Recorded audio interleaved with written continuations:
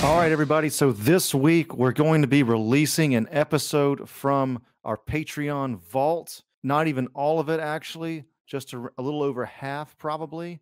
And you can get the full episode of this at our Patreon, which is patreon.com/superhero stuff pod. So without further ado, here we go. Yo, we're here behind the paywall. Hidden right over there. gems from Mhm. Batman Comics, That's right. Detective Comics, and all the rest. Detective Comics, Batman, Shadow of the Bat, Gotham Knights, all the good stuff. Legends of the Dark Knight, not to be forgotten. But yes, we are going over Batman Hidden Gems since we had Superman Hidden Woo! Gems, and I decided to kind of split this up a little bit.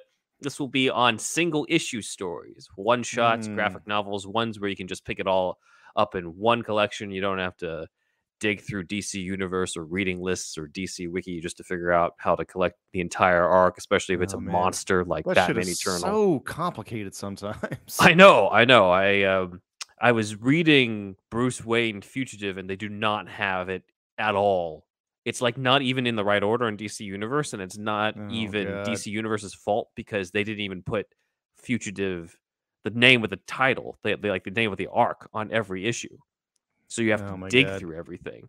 It's weird. But anyway, we don't have to deal with that bullshit. I this think DC Universe app is like the Infinite or whatever. They're probably waiting on funds for an update because it feels like it needs an update, and they're probably just waiting for all the Discovery shit to be figured out or something. Because Maybe, man, yeah. it is like it's good enough, but it's still got some issues, you know? Yeah, and this one, I don't know if it's ever going to be fixed unless they have a human being go through it because it's like they did collect everything. Bless you. They did collect Thank you. everything that's part of Fugitive, which has it on the title. It's just that for whatever reason, they didn't put the name of the arc on every single issue. And Oh my God, apparently, yeah. in the different collections on the trade paperbacks, they didn't even do that either. So it was a hell of a thing where I'm just like, this is one of the worst experiences I've ever had trying to basically read an entire arc when it should have just been in order, Batman 1 through Right. 30 issues. There we go. Right, No right, wonder they right. did the new 52. But I digress. Anyway, single issue Hidden Gems. We'll do Hidden Gem story arcs another time, but we've kind of been somewhat critical of the top 10 lists, the greatest stories, the greatest comics of all time, as we see here: Empire, IGN, Slash Films, CBR. And I don't know what this last one is. Dan put this together, but There's always like these top 10 lists, like, like the top films of all time with fucking Godfather, Citizen Kane. It's Citizen always the same stuff. Kane, always at number one and shit. Like, Right. all right, bro. You know what I mean? Like, you Yeah. can't go by these lists. It's like they're making them for an alien that's never, Yeah. like, I don't know why I say that, but like somebody that's just come to Earth or I don't know. Anyway, Right. continue. It's just like you've heard of all these, even if you haven't gotten the chance to read them. It's just like, all right, it's the same shit over and over again. This one's from CBR is not as not as basic as what I would think, since it doesn't have Frank Miller's stuff on here. The top two are actually Grant Morrison, which is cool. That's awesome. Though I wouldn't necessarily put those on there, but I'd say this is the most basic list, which is on Empire. We've got The Dark Knight Returns, Year One, Jeff Loeb's Long Halloween, and Dark Victory, The Killing Joke, Gotham Central. Batman's barely in Gotham Central, so I don't know if I would count that, but I get it. It's part of the same world. Court of Owls, Hush, Arkham Asylum, Earth One. Sometimes Earth One's on the list, and sometimes it's not and stuff. But definitely the others, especially Earth the Frank One's Miller stuff, good, but stuff. like, I don't know. It wasn't like The greatest, yeah. it wasn't like totally blown away. Yeah, I don't think I put it on a list like this. I put Yeah. it above Hush, though. I would too. Yeah. That's my hot take on this one. So, I mean, I get it. I get why these are on this kind of list, but it's just like, I don't know. It's just, they're kind of made for people just getting into comics, I guess. They like the movies and they want to dig deeper. So I kind of get it. I'm not trying to hate too hard. Hell, I mean, I get it too. Yeah. Frank Miller stuff is so influential on everything. It's to the point where, like, okay, Dark Knight Returns Batman They did it with Affleck, and then year one Batman, they've done it with Pattinson, and obviously they've had different influences on the previous ones. It'd be refreshing if the next take was completely divorced from The Dark Knight Returns and year one. I mean, obviously there'll be And some small Long connections Halloween. and Long Halloween. Yeah, but just Frank Miller entirely, that would be interesting because I'm just like, all right, we already got Dark Knight Returns type Batman. We already got year one type Batman. All right, can we finally get the quote unquote hairy chested love god of the 70s from Neil Adam? That's how Grant Morrison described Hairy chested love god. where he's like bare chested fencing against Ra's al Ghul. We don't necessarily need that in the next take, but like it would be different, you know. So it would definitely be stuff. different. Like, yeah, for sure. So I decided to kind of go through and take a look at like these are kind of the typical ones that are listed as like the top 10 that are single issue or one shot. So we got The Killing Joke, Arkham Asylum, A Serious House on Serious Earth, and then sometimes The Man Who Laughs, which is Ed Brubaker, Doug Mankey's take on Batman's first meeting with the Joker. And love that font. Yeah. Again, I'll say it again. That's a great, fun Batman font on that one. The Man Who Laughs. On The Man Who Laughs, yeah, they're all good. Yeah, but I really like that one. Specifically on the Batman font or the Man Who Laughs font? Batman font. Yeah, it's pretty good. I like it. Yeah, it's like a little Art Deco and fun and classic, and yeah, it's nice. They're all good for sure. Yeah.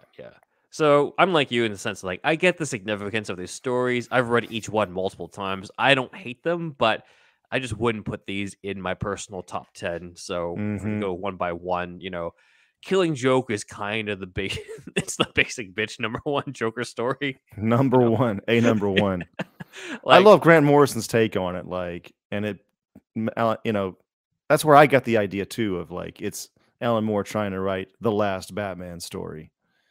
Yeah, kind of. I mean, I guess it could work that way. Like the part that I don't like about Grant Morrison's interpretation is the idea that like it's called The Killing Joke because he kills him at the end. I'm like, I don't think that's what happens at all at the end. But that's my personal. It's all about like the laughing stops abruptly from panel to panel and all that bullshit. I mean, go back if you're listening to this and you're interested in that. It's an old Fat Man Beyond episode when it was Fat Man on Batman. Kevin Smith podcast with Grant Morrison. It's a great episode. It's, you know, I don't know. Yeah. It's great to hear the insight from Morrison on his own stuff. But for this one, I'm like, I don't really like that interpretation. It's fantastic art though by Brian Boland. That's like the definitive Joker and stuff. Like Neil Adams has a pretty good Joker, but I think Boland is like basically elevated even further. And so that's it's a great art. I stick by the original issue of it. There's a recolored version. It just does not have the same charm. Oh yeah, every time they do that kind of shit, it's never as good. Yeah, no. So, I mean, this is one of the most highly influential takes on the Joker. Tim Burton's favorite comic, you know, influential on Heath Ledger's, you know, the One Bad Day stuff to push you into insanity. Influential on Joaquin Phoenix with the whole failed stand-up comic. Even influential on Gotham, where Cameron Monaghan's version literally says the One Bad Day line, and it really does encapsulate how like Batman and the villains represent different ways of responding to pain and trauma. You know, Batman goes one way in terms of like, I don't want other people to feel this pain again. And Joker goes the other way, being like, I want everyone to feel the same pain that I felt. Right. In a way. So I do like that dichotomy, but I've never really read it and be like, oh, this is the ultimate Batman versus Joker story of all time. Like it was kind of a similar reaction I had to year one where I was like, well, it's good, but that's it. I thought there would be more to it. And maybe it's been kind of soured over time. You know, Alan Moore himself doesn't really like it. And then, you know, he hates everything. But he hates everything. But like it's on his own comic. It's not on like an adaptation or something. And there's kind of this implied sexual assault on Barbara that just feels icky, even though like, yeah, obviously Joker's the villain and stuff. But there's that and this Grant Morrison theory, and then it's kind of sullied by the animated movie where it's just like, dude, they fucked up on that one. Just make something 28 minutes or whatever. Like they try to extend it. Yeah, they always fuck up with that shit, man. Yeah, exactly. And it was Bruce Timm, Kevin Conroy, Mark Hamill, and it turns out it's not always gold. You know, it's not always gold. Especially, it was Brian Azzarello on on the script writing duties instead of like someone like Paul Dini, or even just literally just scripting out what's in the comic and stuff. And I'm not a huge fan of Azzarello's Batman in general, so it's kind of no surprise there for that. But there's a lot of bad associations to the Killing Joke now, and the whole one bad day thing was cool in '88, but now I feel like it's become basic now. It's like, all right, yeah, I get it because Oh everybody's yeah, read this. Yeah, like I get yeah. the point. All right, one bad day, insanity, blah blah blah. It doesn't. It's time for a new type of Joker story. Is kind of what it feels like Mm-hmm. at this point. Though in 1988, I'm sure it was more groundbreaking, but Right. it's again, it's I don't hate it. I don't think it's the worst thing ever, but it does feel overrated to me. So the middle one, Arkham Asylum, Grant Morrison, great, similar thing with the art. Great, unique, dark art from McKean. Complete opposite from what we got from Bolin. Great concept. Batman's trapped inside of Arkham. Obviously inspirational for the video game. When it comes to the story, and here's what I figured out, because I'm just like, I do like Grant Morrison. I just don't know why I don't necessarily put Grant Morrison's stories on the top of my list. And I think the part of it is that I love Morrison's characterizations. I love the ideas, but I feel a lot of the times, especially with this one, like the symbolism and the metaphors and stuff, they're great, but it's almost like there's too much of it, to the point where I'm like, I don't think the stories hit emotionally or stick with me as much in comparison. I mean, there's stuff like All-Star Superman where there's definitely an emotional core to it. Mm-hmm. And then we've got things here where, like, all right, you kind of expect a Batman in a Die Hard type situation, like the video game. Yeah. And instead we got Batman stabbing a shard of glass through his hand, being okay with the villain getting his throat cut in front of him. And it ends with him releasing all of the Arkham inmates at the end. I'm like, that's just weird to me. And I get that there's, hidden meanings behind it, but it's like dreamscape, I guess. I mean, this is, I mean, I see this comic as like, it's in Batman's mind. Yeah, I don't really see this as like really happening, right? The artwork's so dreamy or nightmarish, and yeah, this is not to be read literally, I feel like.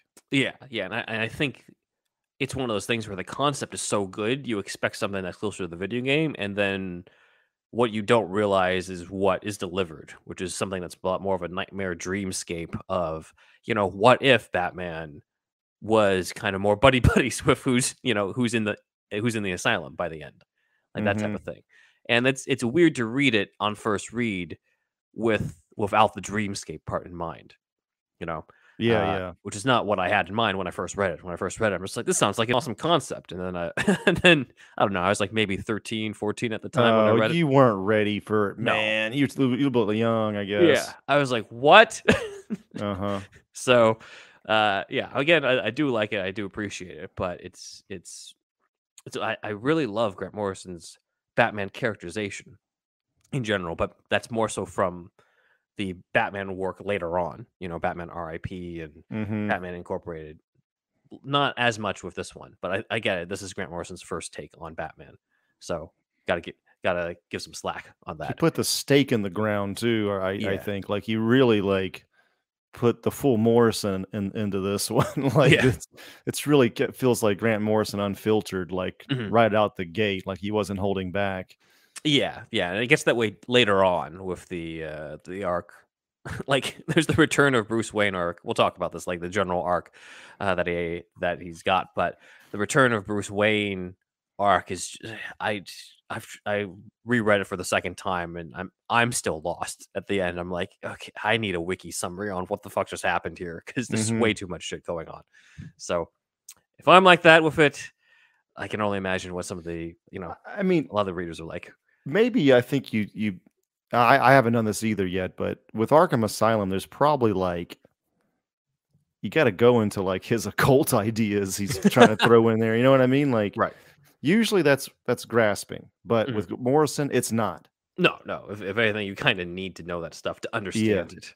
Yeah. Like that's like a kind of a backing for a bunch of shit. So, I mean, like when he wrote The Invisibles, the Invisibles? Yeah. I haven't read them, but I know of them. I read the first trade. It's great, but like apparently it turns into like the comic itself and his writing it and everything involved with it uh is a ritual in and of itself, and the reader starts to become part of it or something. It's like it's wild, dude. Huh. Like it is. I don't think I got quite that far, but that's again like 100% Morrison. It's dude, yeah, it's good. I got to check it out, especially with the comment Morrison made on The Matrix. We're just Oh like, yeah, it's he's like, basically the Invisibles. I'm like, all yeah, right, I'm down for it. it's there's the There's a lot Matrix of is differences, I'm sure. yeah, there's some similarities for sure. Yeah. There really are. But the Matrix, I don't think there's like kung fu and like hacking, like the hacking part in Invisibles. Oh yeah, I'm definitely prepared for something that's a lot more, even more insane and less mainstream stuff. And the most mainstream stuff about the Matrix is the action, of course. Yes, exactly. Yeah. So, but yeah, I mean, as far as being like kind of whacked out and about bigger ideas and Mhm. occult shit, it's all in the Invisibles. So yeah, that's cool I'll for check it sure. out. Yeah. And the last one here is The Man Who Laughs, which it's really on here because it's a modern day version of Batman meeting Joker for the first time, and it sort of carries over the Batman Year One type of conceit of Gordon's narration and Batman's narration written in cursive, all that type of stuff. It serves its purpose. I can see why it's recommended and stuff, but it's a similar thing too, where like it's kind of a nice, safe Batman faces off against Joker thing, but I also kind of feel like it's been done better at the same time. So it's still good. I still like it. I've still read it multiple times. But in terms of a top story, I'm like, I don't know. So I also think there's a difference between like stories that are most impactful versus stories that are actually like really good. Like Hmm. Yeah. Death in the Family, one of the biggest stories in Batman history, and killing off Jason Todd. Is the story actually that great? I mean, the whole thing, like the whole 25% of it was based off of what people voted. I know. Yeah. Yeah. The call Like in. if Jason Todd survived, then what the hell was this going to be about? It was just going to be like, well, I could have lost Jason. Like it would have been a story about something that almost happened. It wouldn't Hmm. necessarily have been about like it kind of had to become one where he did die in order for it to be considered a must read. But the entire last issue is at the mercy of people's phone calls, and that just doesn't seem. It feels weird to see that as a top thing. It's a major significant part in Batman history, and I think you've brought this up before to me too. Is where it seems like a lot of people's like you must read this comic. It's more because of like, oh, something significant happened in it, but not necessarily it's a great story Yeah. in some ways.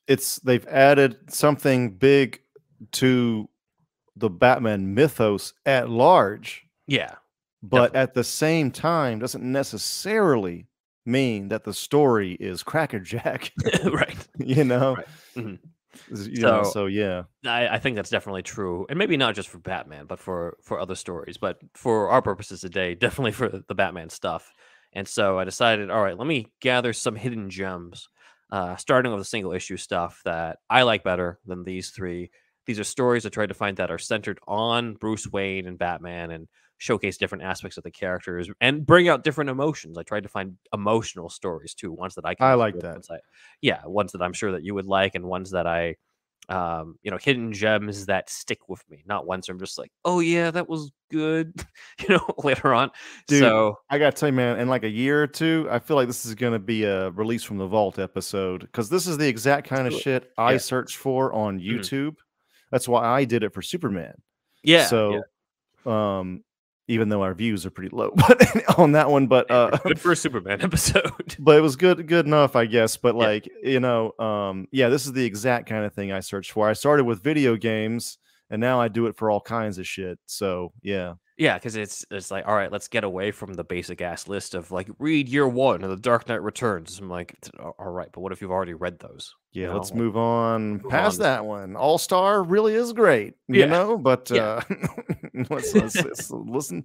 Let's read some other ones. Yeah, yeah. So I really wanted ones that are like solid demonstrations of like this is what the character is about in some way, and ones that are centered on Batman. I did not pick like villain centric ones or sidekick centric ones because it didn't feel right to do one that was. Like I really like this one by Paul Dini where Tim Drake's Robin is held hostage by the Joker, but Batman's in like 2 pages of it. Oh So yeah. it's Okay. called a top 10 Batman hidden gem. I'm like, yeah, I'll save that for like a Joker thing, you know. Mm-hmm.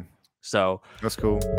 Just wanted to announce that I have a new podcast called Japanese to English Translation. In this first season, it will be 10 episodes each season. First season will be dropping soon, much sooner than I'm on a Recon.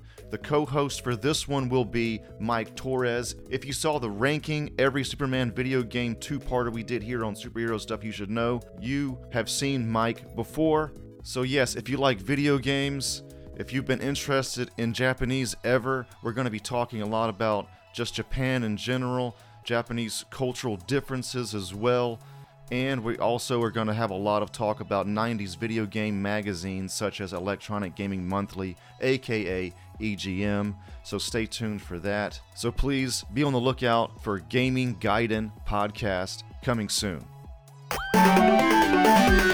Ellen, in 15 seconds, what is Nice Games Club? It's our game dev podcast. Steven, help! Game mechanics, accessibility, art and animation, level design, prototyping. Everything that goes into making video games. How's that, Mark?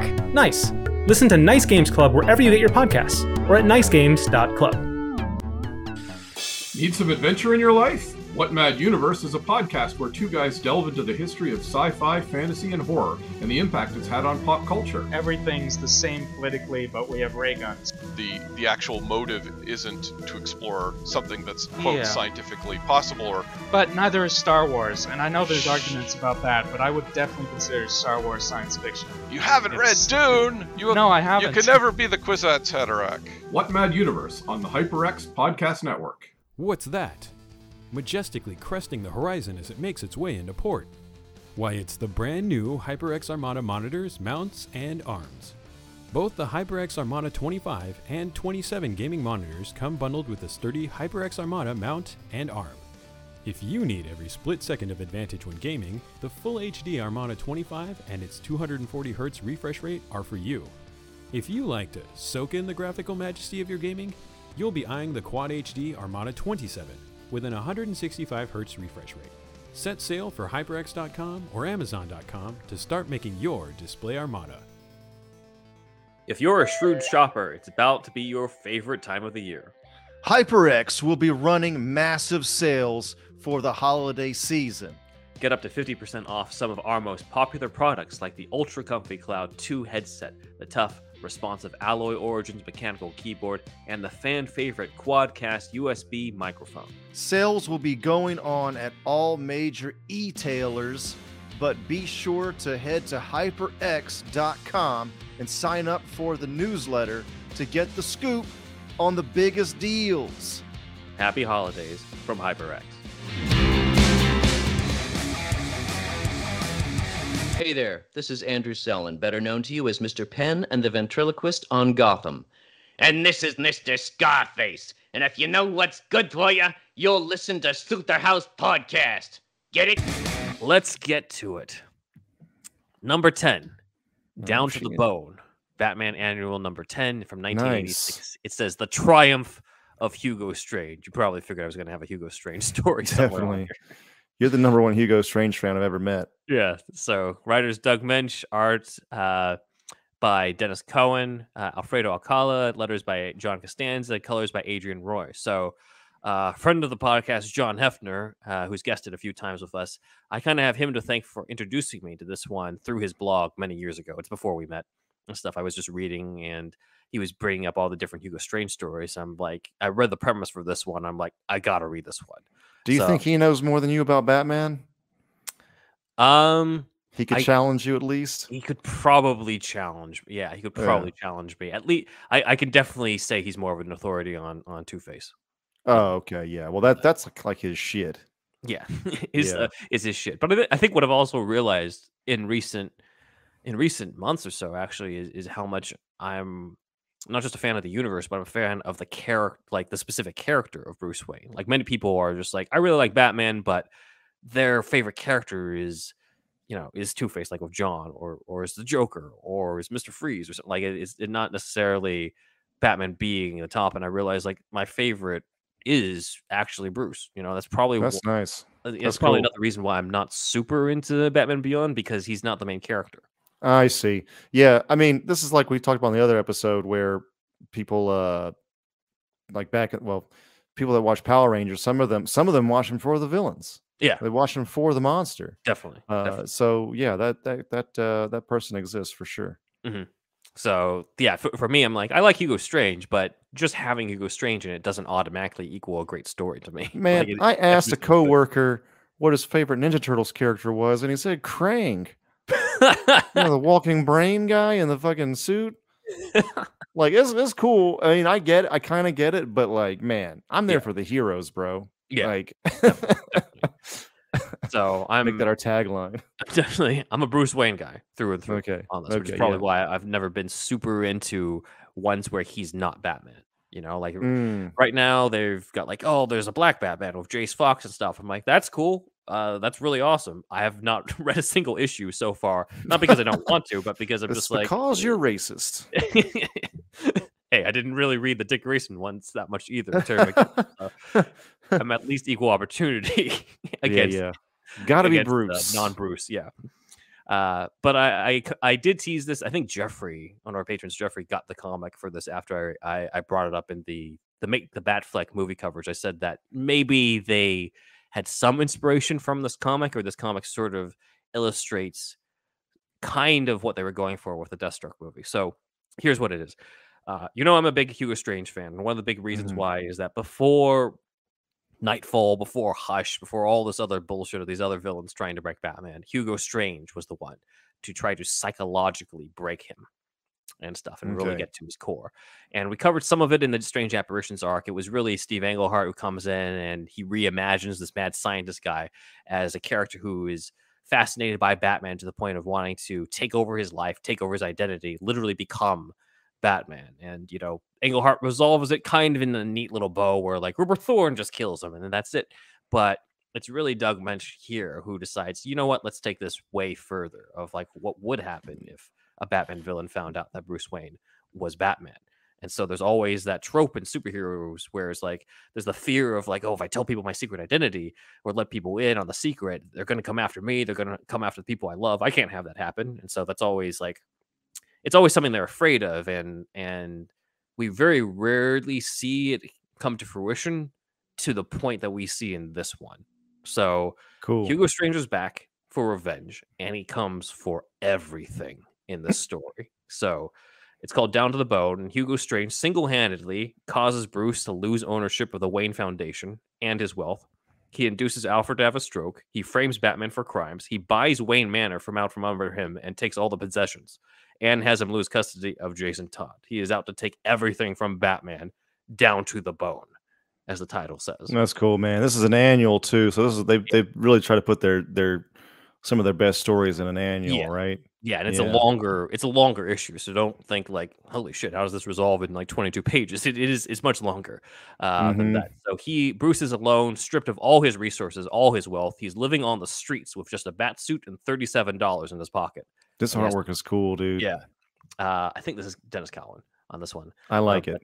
Bruce has to rely solely on his wits to take his life back from the man who stole it and endure, quote, till he drops, if need be, literally down to the bone. And so nice.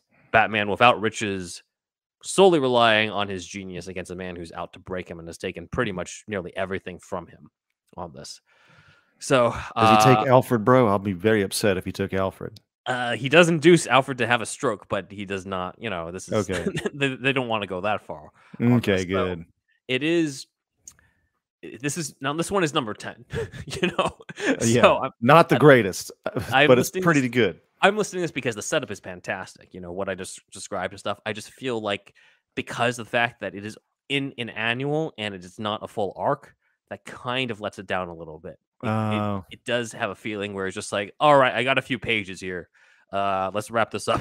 If it had extended, if it was like this concept could have easily been at least 4 issues, if not more.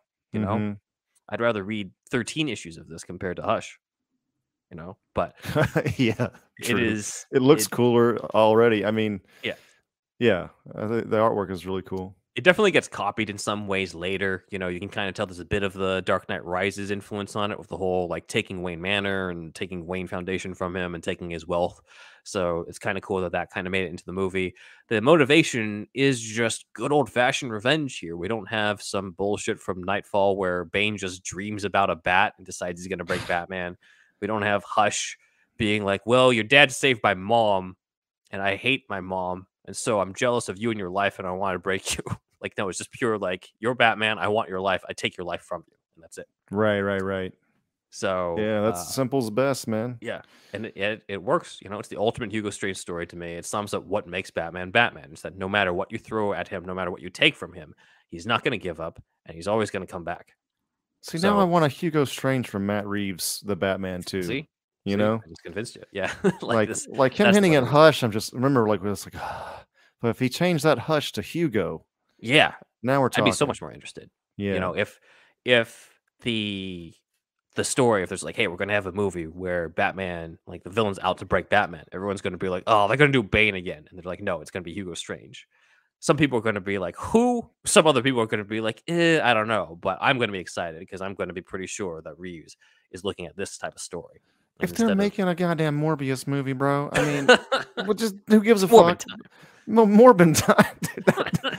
I gotta hand it to the internet for making the funniest shit, dude. That shit is so fucking funny, man. The fucking Morbin time. You've seen the video it comes from, right? No, I haven't. I've just seen the dumb memes. Okay, it's him facing off against Venom, and Venom's like, time to die. And he's like, no, it's Morbin time.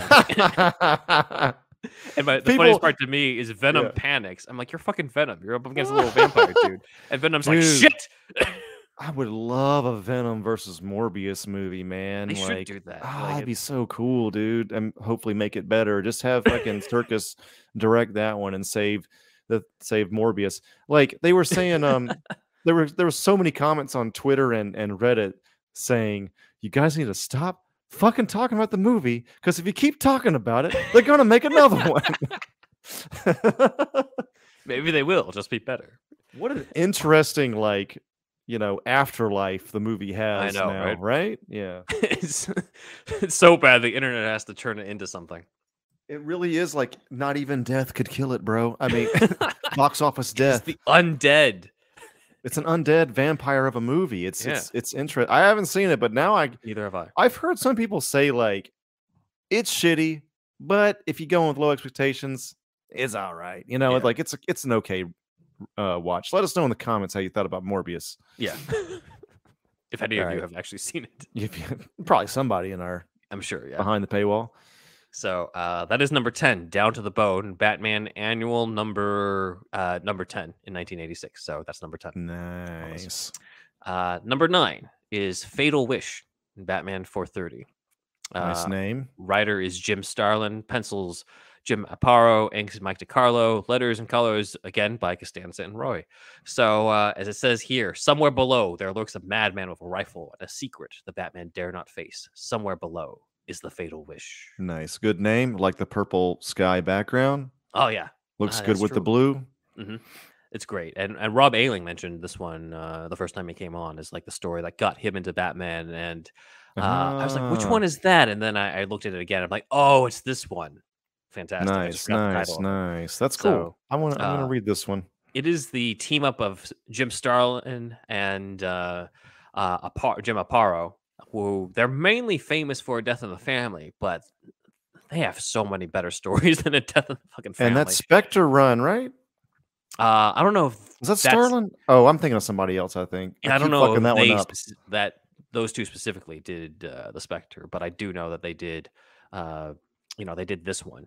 So did Starlin invented Thanos or something? Yeah, he did. Yeah, that's what I'm thinking. And he's kind of underrated for his contributions to Batman because it's mainly people being like, "Oh, it's Death in the Family." I'm like, Death in the Family was mainly editorial writing that, if you think about it, in terms of like we need a big event to kill off Robin, and Starlin just happened to be the guy writing it at the time. So right. It wasn't really Starlin's idea. I feel like. So Fatal Wish. This is unfortunately very relevant to our times. There's a mass shooter on a rooftop killing innocent people. God. Yeah. Okay. So Batman goes in to stop him before the police before the SWAT team goes in and guns him down, because he basically wants to save everyone. And as the killer yells out that he wishes everyone were dead, Batman sort of has his own flashbacks as he's going in to a time where his father, Thomas Wayne, hit him as a boy accidentally. Well, not necessarily accidentally, but like in just a moment of passion, do you say, where he's just already pissed about things going on. And it's Bruce being a little shit. Yeah, pretty much. I mean, my mom hit me once, but in my memory, I was being a little shit. Like, I have absolutely no trauma from that because I know it was my fault. It was a slap. She slapped me. Yeah, but Bruce is pissed about his father hitting him, and tells his mom, "Oh, I wish Daddy were dead," and stuff. And Martha's like, "You don't mean that." He's like, "Yeah, I do. Yeah, I do." And Thomas like apologizes to Bruce. He's like, "You know what? Let's take you to the movies." And obviously that led to their deaths. Man. You can see where this is going and why it's called Fatal Wish is that, Starlin writes, quote, "Deep within the depths of subconscious, a little boy cries out, 'I'm sorry, Daddy. I didn't mean it.'" Mm-hmm. So very emotional one. This is more if Down to the Bone was about the perseverance of Batman, then this is about the tragedy. Okay, good. What haunts him from day to day. So that's cool. That's number 9, The Fatal Wish. Number 8, Gotham Knights number 32. This is a great cover. This is cool. Grandfather Clark. Bullen. Yeah. Bruce Wayne on one side, Batman on the other. Writer is Devin Grayson. Pencils Roger Robinson. Inks John Floyd. Bill Oakley and John Workman on letters, and colors by Gloria Vasquez. So in contrast to the last one, which is like the tragic tearjerker one, this is the feel-good Batman story. Oh, nice. I like those. Yeah. It's collected in the greatest Batman stories ever told, volume 1 with the Alex Ross cover. But it's very simple, very poignant. It's basically a day in the life of Bruce Wayne as a philanthropist by day and Batman at night. But instead of like, there's a killer on the loose or that type of stuff, or these people died and I'm haunted by that. It's more about the good that he does in Gotham City and the impact that he makes, and Bruce basically being at his peak. He's being the ultimate philanthropist and hero to the city in both identities. It's the main argument we actually used. We used a lot of this comic in the argument that we had against the idea about how Bruce doesn't use his money to help Gotham. Like a lot of the comic examples we had were literally pulled from this one issue by Devin Grayson here. That's cool. So, it's less of a drama, more of a day in the life type of thing of Batman at his peak. And you could also arguably read this as like the final Batman story, even though it's not. Oh, nice. Like, this is Batman at his pure peak, where like he is a hero to everybody. He has the Bat family. He has balance between Bruce Wayne and Batman. He has friends. Put on the piano solo at the end credits of The Batman as you read this. You can it's hard not to imagine this as like a sort of a poignant ending to like a final Pattinson movie or something, So yeah, that'd be cool. It's kind of another, I sort of see it as like another way to sort of end the mythos. Is just like, oh, he's always going to be Batman. It's just, he doesn't have to be so fucking tortured about his parents all the time. Yeah, that's true. You show somebody moving on. Like it affected you. It changed your life forever, but you also moved on from it. That's also part of the story. Yeah. It's part of the mythos. Should be anyway. Mm-hmm. All right. So this is I just had to look at something. This is number 8. Yes. So number 8, 24/7. All right. Next one, 7, My Beginning and My Probable End. Nice name. That's cool. Detective Comics number 574 from 1987. Writer is Mike Barr. Art by Alan Davis, who I really like. Inks by Paul Neary. Letters by Richard Starkings. And colors by Adrian Roy again. So another one I read in the greatest Batman stories ever told collection. So Barr and Davis are an underrated team. I think they did this. They did Year 2. The more famous for Year 2, where Batman is slinging around his gun and teaming up with Joe Chill to fight the Reaper, and everyone's just like, this is weird, because it is. This is a much better story. Okay. So Batman brings a wounded Jason Todd to Leslie Tompkins' clinic. Mind you, this is before Death in the Family, so this is weirdly, very foreshadowing here. Yeah. And we essentially get flashbacks of Bruce's journey to becoming Batman, intercut with Leslie trying to understand why Bruce chose to become this Avenger of the Night out of all things that he could have done to cope with his parents' deaths and stuff. So the title that you like, My Beginning and My Probable End. It's actually a reference to another solid story that's not on here, but it's pretty good, which is There Is No Hope in Crime Alley in 1976. Okay. That was from Dennis O'Neil. That introduced Leslie Tompkins, introduced the title or the name of Crime Alley and stuff. And in that story, she's like, why do you go to Crime Alley? And Batman's like, it's a reminder of my beginning and my probable end. Okay. So he says it in there, but it's a fantastic retelling of kind of just the determination he had to have in order to become Batman. So we have his college days here, and we have Bruce Wayne basically learning from all these professors and experts in criminology. The thing is, where is Bruce Wayne in this panel?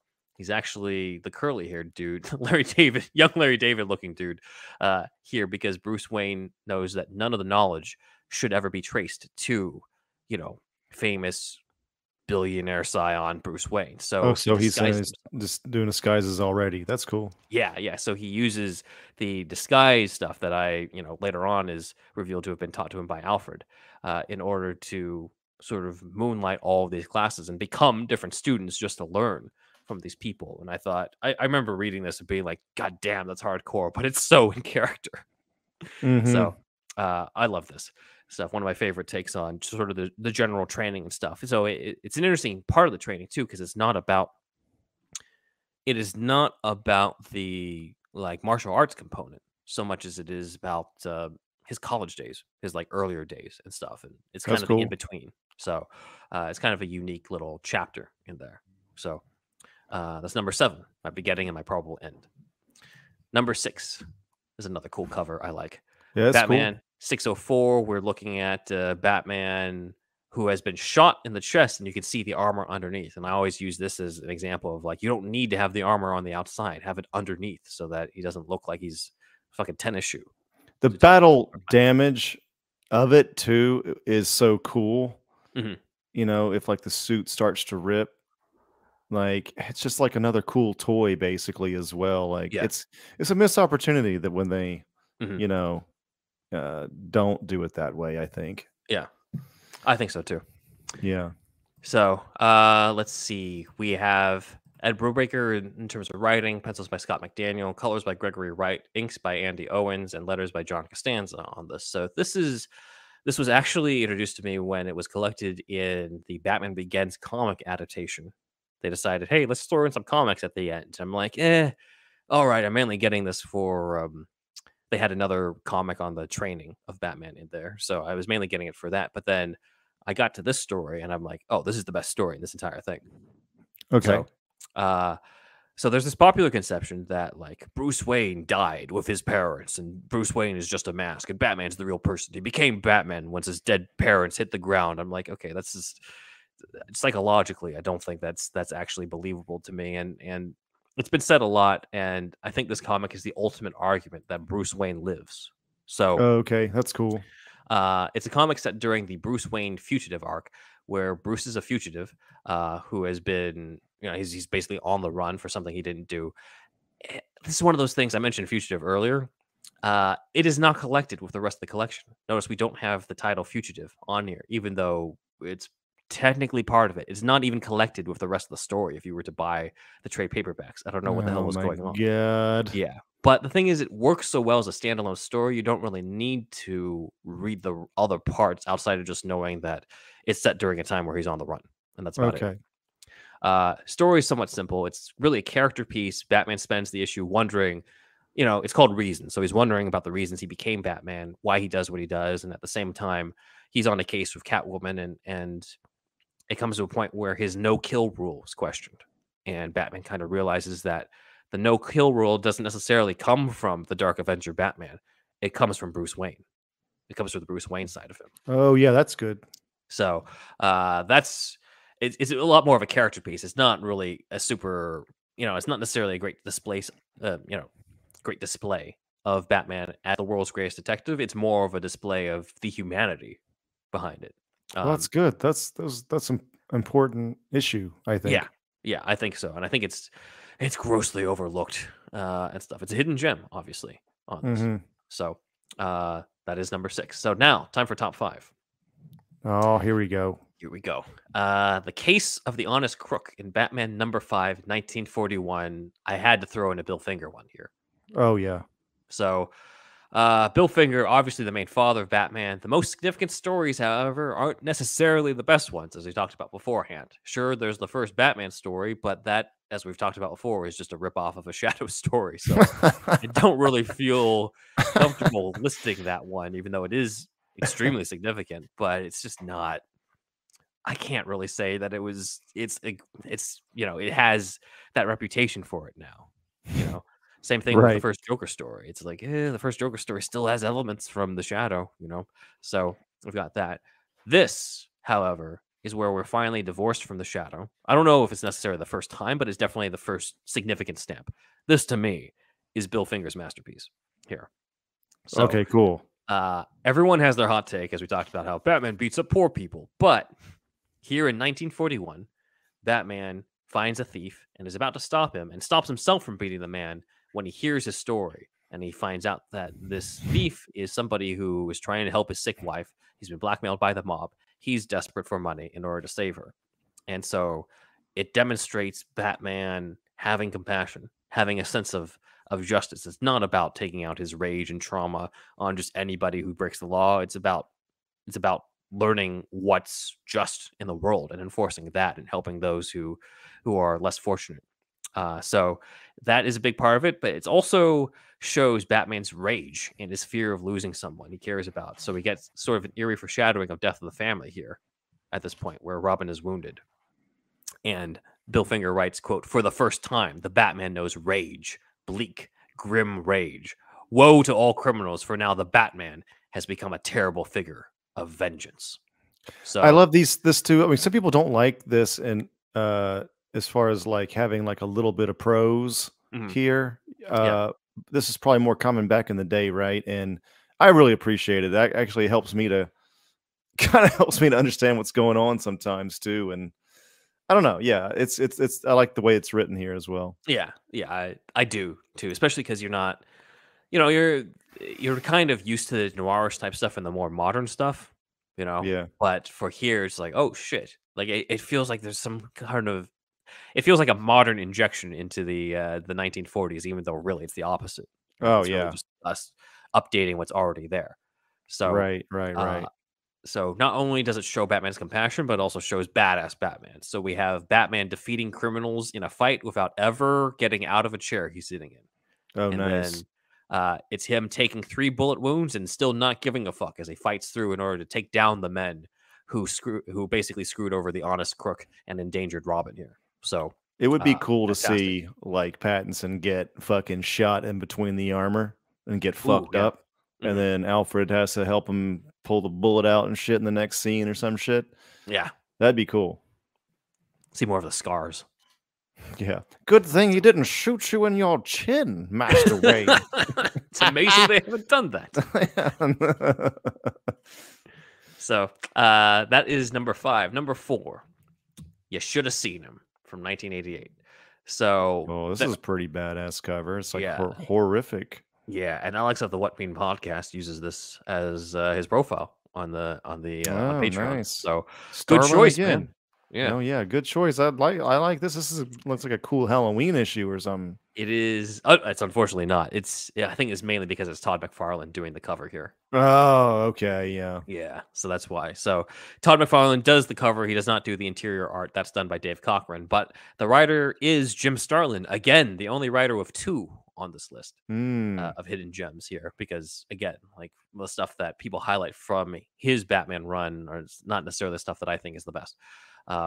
So there are several versions of this type of story where multiple people in Gotham share their takes on Batman and who he is, and we get to see different interpretations of it. There's the classic story, the Batman Nobody Knows. I think the most famous one is the Bruce Timm Batman the Animated Series one, Legends of the Dark Knight, where like one person says, "Oh, he's like the Dick Sprang 1940s Batman," and then another one has the like, "Oh, he's like the Frank Miller Batman." Like that one is the most famous. But this is the best one, hands down. I read it. I'm like, oh, you can't top this one. So okay, cool. It is from the perspective of the GCPD this time. So 3 cops sit down and share their encounters with Batman, and each one shows different sides of Batman. Some of it is Batman being a hero and talking a man out of suicide. Some of it is Batman being, the grim vigilante of justice, of stopping criminals with brute force. He threatens one guy where he's just like, I'm just going to keep coming for you again and again because I won't let you die.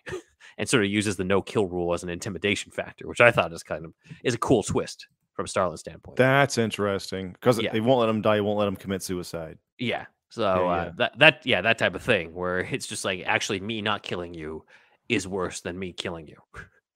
So that type of stuff. That's cool. And then also the compassionate side of Batman, helping a pair of children find a home, as we've talked about beforehand in the Symbol of Hope episode. So again, this is a great.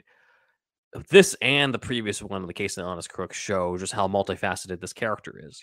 If it was just him being a badass, being the shit out of criminals for 20 pages every month, I don't think I would be as attached to this character. No, I wouldn't, because it'd be just John Wick. Exactly, it'd be John Wick in a batsuit, and I feel like a lot of people, that's what they like about Batman, is it being John Wick in a batsuit, and I'm like, it's not my Batman. Yeah, that's just like.